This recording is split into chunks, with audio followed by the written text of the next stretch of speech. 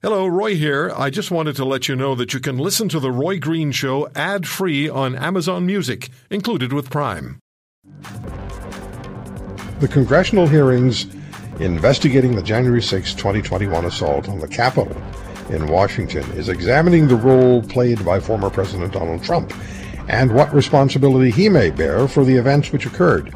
While Trump insisted and continues to insist the 2020 presidential election were stolen from him, senior officials and advisors to the former president have spoken out that they informed Trump there was nothing undue about the election result. So what now? How are Americans responding to the hearings? John Zogsby joins us, founder of the Zogsby International Poll and senior partner at Zogsby Strategies, public speaker, op-ed writer, and author of We Are Many, We Are One. There's also the Zogsby Report podcast, currently the series The United State of Democracy. John has been a friend of this program for years. Good to have you back, John. And what's the predominant view in America about January 6th?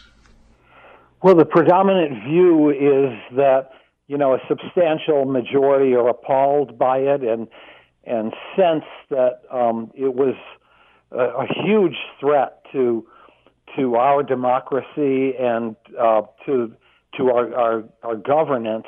However, it has to be said that there is a solid 40 to 42% who support Donald Trump, support the Republican Party and its official stance that is with Donald Trump, and sees this actually as a Democratic Party conspiracy to undermine Donald Trump, just as they, quote, stole the election from Donald Trump. So the country's split, in other words.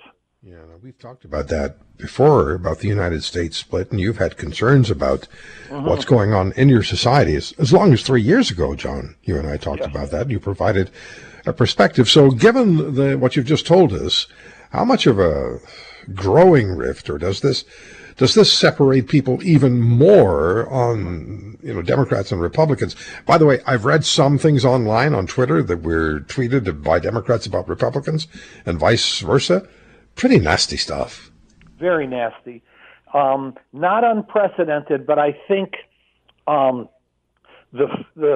fact that it is so hyperpolarized right now, and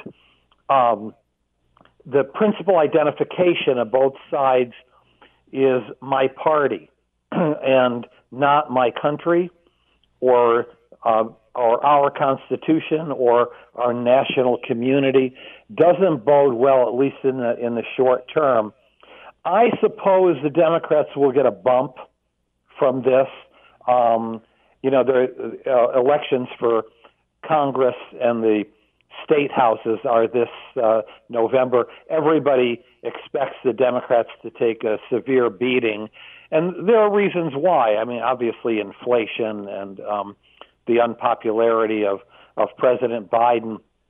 But I have a sense that given the interest in these hearings, 20 million people watched it, on Wednesday evening, and the subject matter, which is, I think, for the first time really focused.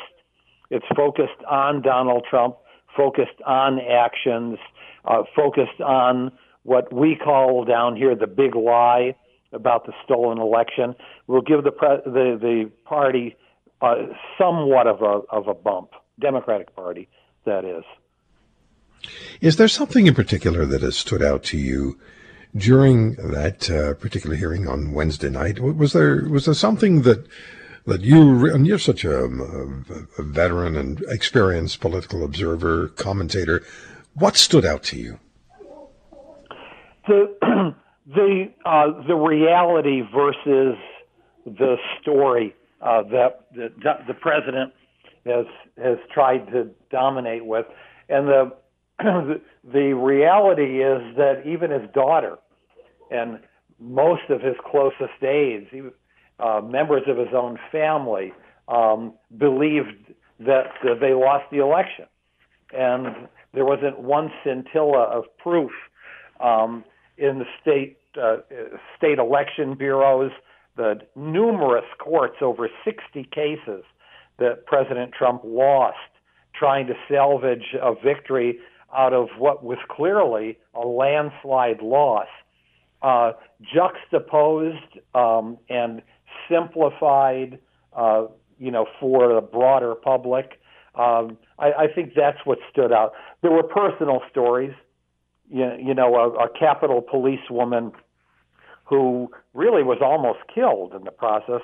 The stories of those Capitol Police officers who actually were killed.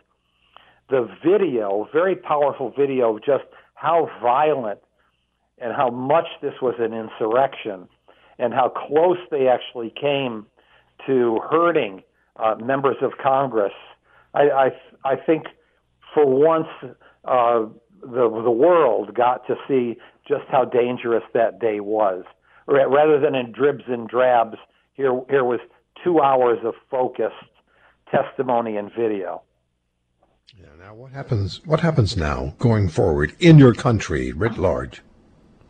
That's a good one. Well, we will go through these hearings, and there will be court cases. There will be those charged criminally. I would assume that every effort will be made to charge the former president and even members of his family with either crimes involved with this or business crimes. There are prosecutors in the New York area that are looking into Trump. That's only a piece of it. What happens to the two political parties is a very big question. You can win by not really winning. In other words, you may win an election, but dampen turnout to such a degree that you lose perhaps a generation of voters who were just so jaded. We're at a very difficult period right now. I'm the optimist in the room, and down the road, I have tremendous faith in people under 40, in millennials and in Gen Z, who are not steeped in all of these issues, who have other deeper concerns and like to do problem solving and getting deals done without ideology. But in the short period, I think we're in a very, very rough position. I think we're going to see both major political parties die, and in the process of that, be reconstituted. But it's going to take a while. If you want to hear more, subscribe to The Roy Green Show on Apple Podcasts, Google Podcasts, Spotify, Stitcher, or wherever you find your favorites. And if you like what you hear, leave us a review and tell a friend. I'm Roy Green. Have a great weekend.